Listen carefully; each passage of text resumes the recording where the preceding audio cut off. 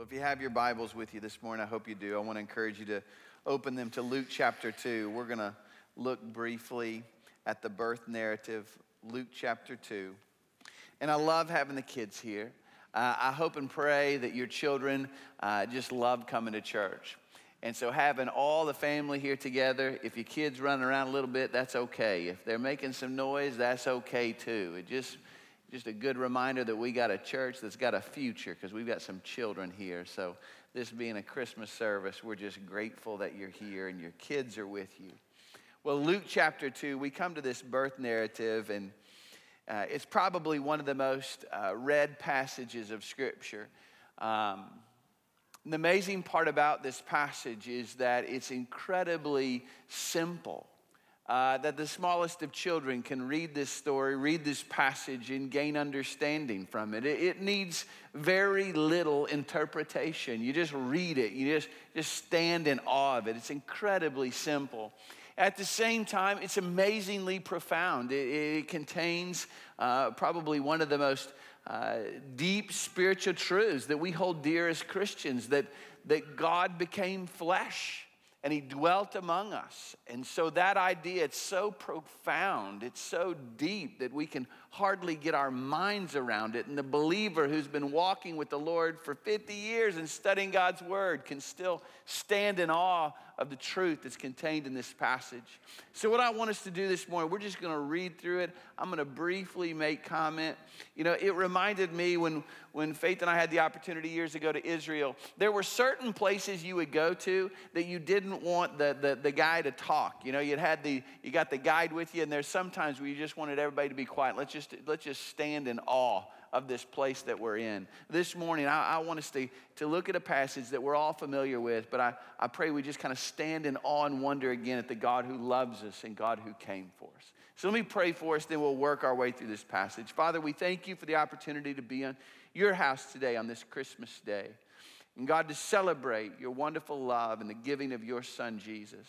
And I pray that you'd speak to us this morning through your word. You'd encourage us today in these moments. And God, I pray as always that if there's anybody watching online or in this room that doesn't know you, that today on this Christmas day, they'd receive the greatest gift ever known to man, the free gift of salvation through faith in Jesus Christ.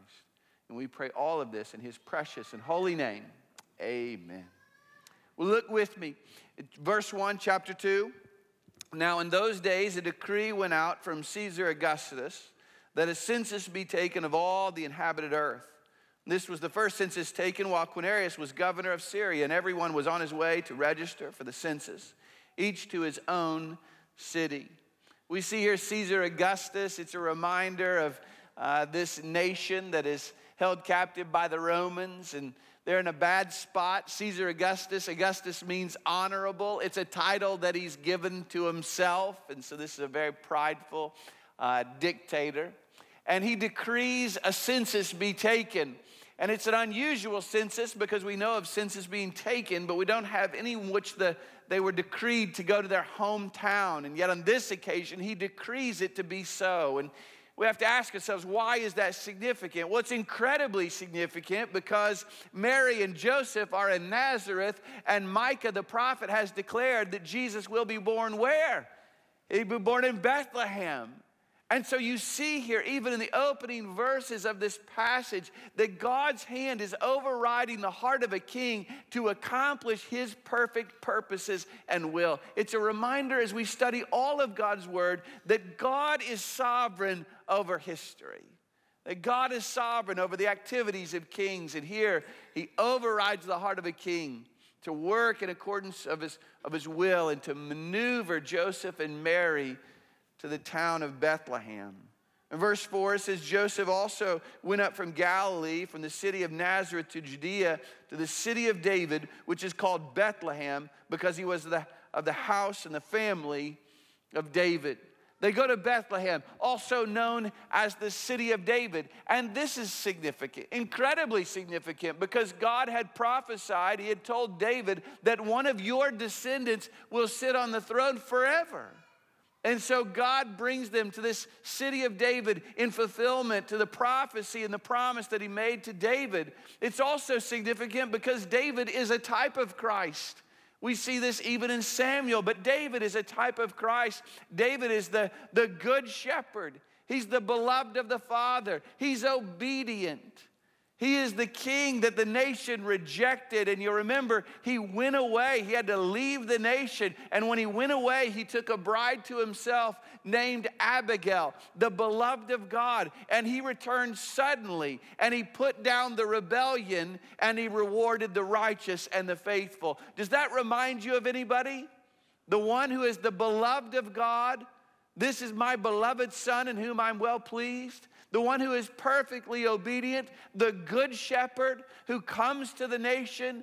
They crucify him, the nation rejects him, and he goes away as he's done today. And what is he doing? He's calling out a bride unto himself, the church, the ecclesia, the beloved of God. And one day he will return as the rightful king, and he will put down the rebellion, and he will reward the righteous. Isn't God a wonderful God? In all of this narrative, we're seeing God bring about a perfect fulfillment to what he promised would occur. In verse 5, it says, in order to register along with Mary, who was engaged to him and was with child. There's an important reminder here that Mary and Joseph are engaged. It was a betrothal. It's a little more significant than the engagement we know. But this is important because it reminds us that Mary and Joseph have not come together, that Mary is a virgin. This is incredibly critical to our faith in Jesus Christ because listen to me today, if Jesus is born of Mary and Joseph, then he's just a man.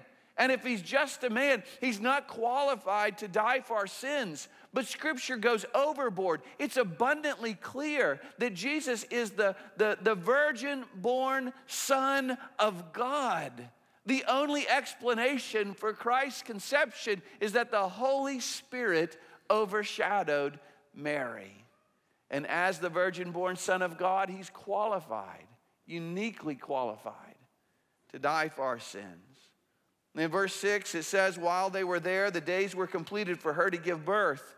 And she gave birth to her firstborn son, and she wrapped him in cloths and laid him in a manger because there was no room for them in the inn. So Christ is born, and they would have taken, it's almost like as the child was born, it was almost a dedication ceremony, because the initial thing they would do is they'd take the baby and they would rub the baby in salt. Salt was a picture of purity and holiness. It was a preserver, and so as the family would do this, they would pray over their child. God preserve them, help them to be holy. The irony of this is so clear that they're dedicating this child to be holy before God, and he is holiness incarnate. He is God. And then they would take the claws and they would wrap the feet of the baby, and they'd wrap them straight, really tight. And their prayer was that, God, you would make this child walk straight with you. They'd have a straight path. And as they would dedicate this child, Jesus, he is the perfect Son of God, the beloved of God, who would always walk in perfect obedience and fellowship with God the Father. The symbolism here is beautiful. And it says that there was no room for them in an inn. They placed Jesus in a manger. We often picture it as this wooden feed trough. It was more than likely just a large stone with a carved out center, brass rings around the edges. You'd tie your donkeys off to those brass rings, and the donkeys would eat from the trough. Here is Jesus laid in a manger. It's again, as we saw last night on Christmas Eve, it's the greatest descent ever known to man from the heights of heaven to a manger and a feed trough, humbling himself for our salvation. And then they placed him in the manger because there was no room for them in the inn. It's a powerful picture because there were people that missed Christ. The Savior of the world was born right there among them, and they missed him. I've often thought about this. Why'd they miss him? Some of them were probably busy. Their activities of life overwhelmed them, and they just weren't noticing what was occurring right under their noses. And so many people, they miss Christ today. They're busy with their lives. They're accomplishing their own goals, and they never stop and think about a Savior who was born for them. Well, looking on, what does it say? Verse 8, in the same region, there were some shepherds staying out in the fields and keeping watch over their flock by night. And an angel of the Lord suddenly stood before them, and the glory of the Lord shone around them, but they were terribly frightened. The angel said to them, "Do not be afraid, for behold, I bring you good news of great joy, which will be for all the people. For today in the city of David there has been born for you a Savior, who is Christ the Lord. And this will be a sign for you. You'll find a baby wrapped in cloths and lying in a manger."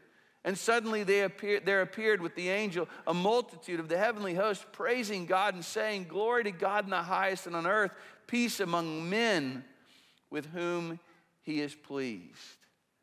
The very first group of people who get an announcement of Christ's birth are a group of shepherds. And think about this: of all the people who could have been the first recipients of the news, why in the world would you send the declaration out to a group of shepherds? Shepherds were a lowly group of people, humble. They stunk because sheep, if you've ever been around them, if you've ever, you can smell them from quite a ways. They're stinky individuals. And so here these shepherds, these stinky, lowly shepherds, are the first to receive the news of the Savior's birth. Think about when your child was born. Who was the first person that you called? Who was the first person that you let know that your child had been born? I can guarantee you this: whoever it was somebody who was pretty important to you, somebody that you loved dearly. What is God demonstrating when he tells us that the first to receive the news of Christ's birth is shepherds? He's letting us know that God loves everyone. He's letting us know that God didn't come for the wealthy. He didn't come for the elite. He didn't come for those who were self-righteous and religious. He came to save the world from their sins. So these shepherds get the news, and they're told, "We're bringing you good news. There's a Savior who has been born for you." In many ways, it's good news. In some ways, to them, it was bad news. Because essentially what the angels are saying, somebody has come who is going to put you out of business. Because there's a lot of people who believe that these shepherds were known as the shepherds of the Migdal Eder. That they were shepherds just outside of Jerusalem who raised sheep to be sold as sacrifices in the temple. And so the angels showing up, they're saying somebody is coming who is going to make the need for sheep to be slaughtered, make that business obsolete. Because God has now sent the perfect lamb. For years and years, these people had brought their own lambs. Now God has sent his lamb. Remember what John the Baptist said when he saw Jesus? "Behold the Lamb of God who takes away the sins of the world."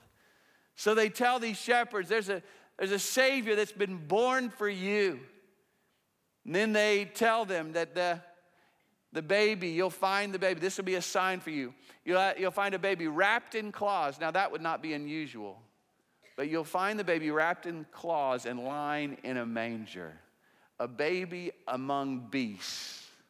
That's unusual.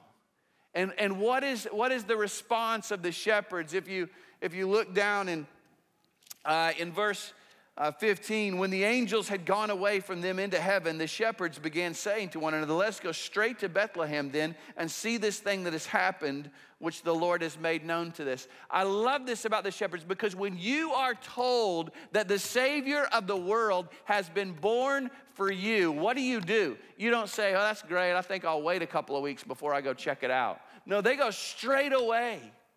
That's the response of man. When you learn that God loves you so much that he sent his son to come and die for your sins, you don't put that off. You take action. You move on it immediately. So in light of this news, everything else in their life takes a back seat. We want to go meet this Savior.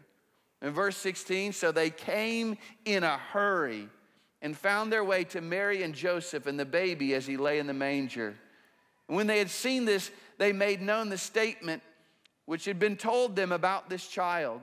And all who heard it wondered at the things which were told them by the shepherds. So these shepherds, they not only go and meet Jesus and see Jesus, but guess what they want to do? They want to tell other people about the Savior that's been born. That's the reaction of us. We hear about a Savior. We respond to him. We trust him. We meet him. And then we want to tell other people about him. And here's the shepherds. They're wanting to tell the world. But what is the response of the world? The world just wonders. They can't get their mind around this. Imagine these shepherds, these stinky, lowly shepherds showing up and telling you, hey, there's been a Savior been born. We've seen angels. And remember, not a lot of miracles have been occurring. The word of God has been silent for 400 years, and now they're telling you the Savior of the world has shown up. Angels have appeared to us. And the world says, we don't understand this. And as I thought about that, in so many ways, that represents the gospel message we proclaim. We go out to a world and tell them about a Savior who left the glory of heaven, came to earth, born of a virgin, lived a perfectly sinless life, died on a cross for our sins, was placed in a tomb, was raised from the dead, ascended to the Father, now is at the Father's right hand, and one day he's coming back to judge the quick and the dead. And the world looks at us like we got 3 heads. What in the world are you talking about? They can't get their minds around it. And then we see what is the reaction of Mary in verse 19. But Mary treasured all these things, pondering them in her heart. It's a good reminder that Mary, while she's an incredible example of faith, Mary is to be honored, but she's not a co-redemptress. Mary's a sinner just like you and me, and she's a mom. And what is she doing? She's seeing. Can you imagine how astonished? We know she believes in God. We know she believes in Messiah. But she had to be wondering, what in the world is going on? These shepherds showing up with this great news. And all these events, guess what? She just keeping them as memories, like all great moms do, wondering at what God had done. And then the last response to me is the greatest. Look in verse 20. The shepherds went back glorifying and praising God for all that they had heard and seen, just as had been told them. These shepherds, they go back to their old stinky jobs. Nothing's really changed. They go back to their old stinky jobs, but now guess what? They got a little skip in their step. And they got a little joy in their heart. And they got a song on their lips. Why? Because they met the Savior of the world. Doesn't that demonstrate us? We place our faith in Jesus Christ. The fact of the matter is, sometimes our circumstances don't change. Just because you trust in Christ doesn't mean you won't have health problems. Just because you trust in Christ doesn't mean that you'll automatically have all your financial problems fixed. Just because you trust in Christ doesn't mean that your job situation will immediately change. I'll tell you what will change: your heart. You know Jesus Christ, he'll give you a joy that's inexpressible and full of glory. And we as Christians, there ought to be no more joyful people in all the world. As I was reading today, that's 2 things that I thought about. Number one, A Christmas Carol at the end, where Scrooge wakes up and it's Christmas Day and realizes he gets another chance at this deal. And I like the old version, the old black and white version, and he can't contain his joy. You remember what he's saying? I went back and watched it this week, and he's saying, I don't know what I don't know. And he's just happy. I don't know what I don't know, but I'm happy it's Christmas Day and I'm having fun. And that ought to be us as believers. There's a joy in our hearts. It also reminded me, you see these shepherds going back to their old jobs with a skip in their step. It reminded me of the story of Cinderella, you know, that old fairy tale. And she's got the evil stepmother, and she's in a bad situation. And somehow, strange turn of events, she gets to go to the ball. And there at the ball, she meets the great prince. And then, you know, clock strikes midnight, all goes back. The chariot's gone, the horses are gone. But she goes back to working. But if you look at that story carefully, she goes back and she's still scrubbing floors and mopping floors. But now she's got a song in her heart. Now she's got joy in her life. Why? Because she met somebody. And her hope is that he'll come for her. That's us as believers in Jesus Christ. Listen, we still live in a dark world. We still face struggles and trials, but we have joy in our heart because we met the Savior of the world, and we know that one day he's coming back for us. Listen to me, this is the good reminder as we study this Christmas story. One day Christ is coming back, just as assuredly as he came the first time, he's coming back again. But listen to me this morning. The next time he comes back, he's not coming back as a baby in a manger. He's not coming back as the lamb to die. He'll come back as the King of Kings and the Lord of Lords. And he will judge those who have rejected him, and he will reward the righteous and the faithful. My question to you this morning is, do you know him? On this Christmas day, does the joy of Christ reside in your heart because you've trusted in him and your eternal destination is secure? Let's pray together. Father, we thank you for the opportunity to look into your word, to be reminded of this wonderful, simple, yet profound story of the birth of Christ. Emmanuel, God with us. It's a reminder that, God, you are not distant or aloof. You're not a God who spun creation into motion and then walked away. You're a God who loves the whole world. And you intervened in history to bring about a means of salvation for us. God, I pray if there's anybody here this morning or watching online that doesn't know you, I pray today on this Christmas day they receive the greatest gift ever known to man, the free gift of salvation by faith in Jesus Christ. God, for those of us that do know you, God, I know that the people watching online, those in the room this morning, the circumstances of their life may not be great this Christmas. Things have changed. Maybe this Christmas is tough. But Lord, I pray that no matter what our circumstances, there'd be a joy in our heart because we know the Savior of the world and we know he's coming back for us. God, just bless us to have joy regardless of our circumstances, that we might display the wonders of what Christ has done for us. We pray this in Jesus' name. Amen.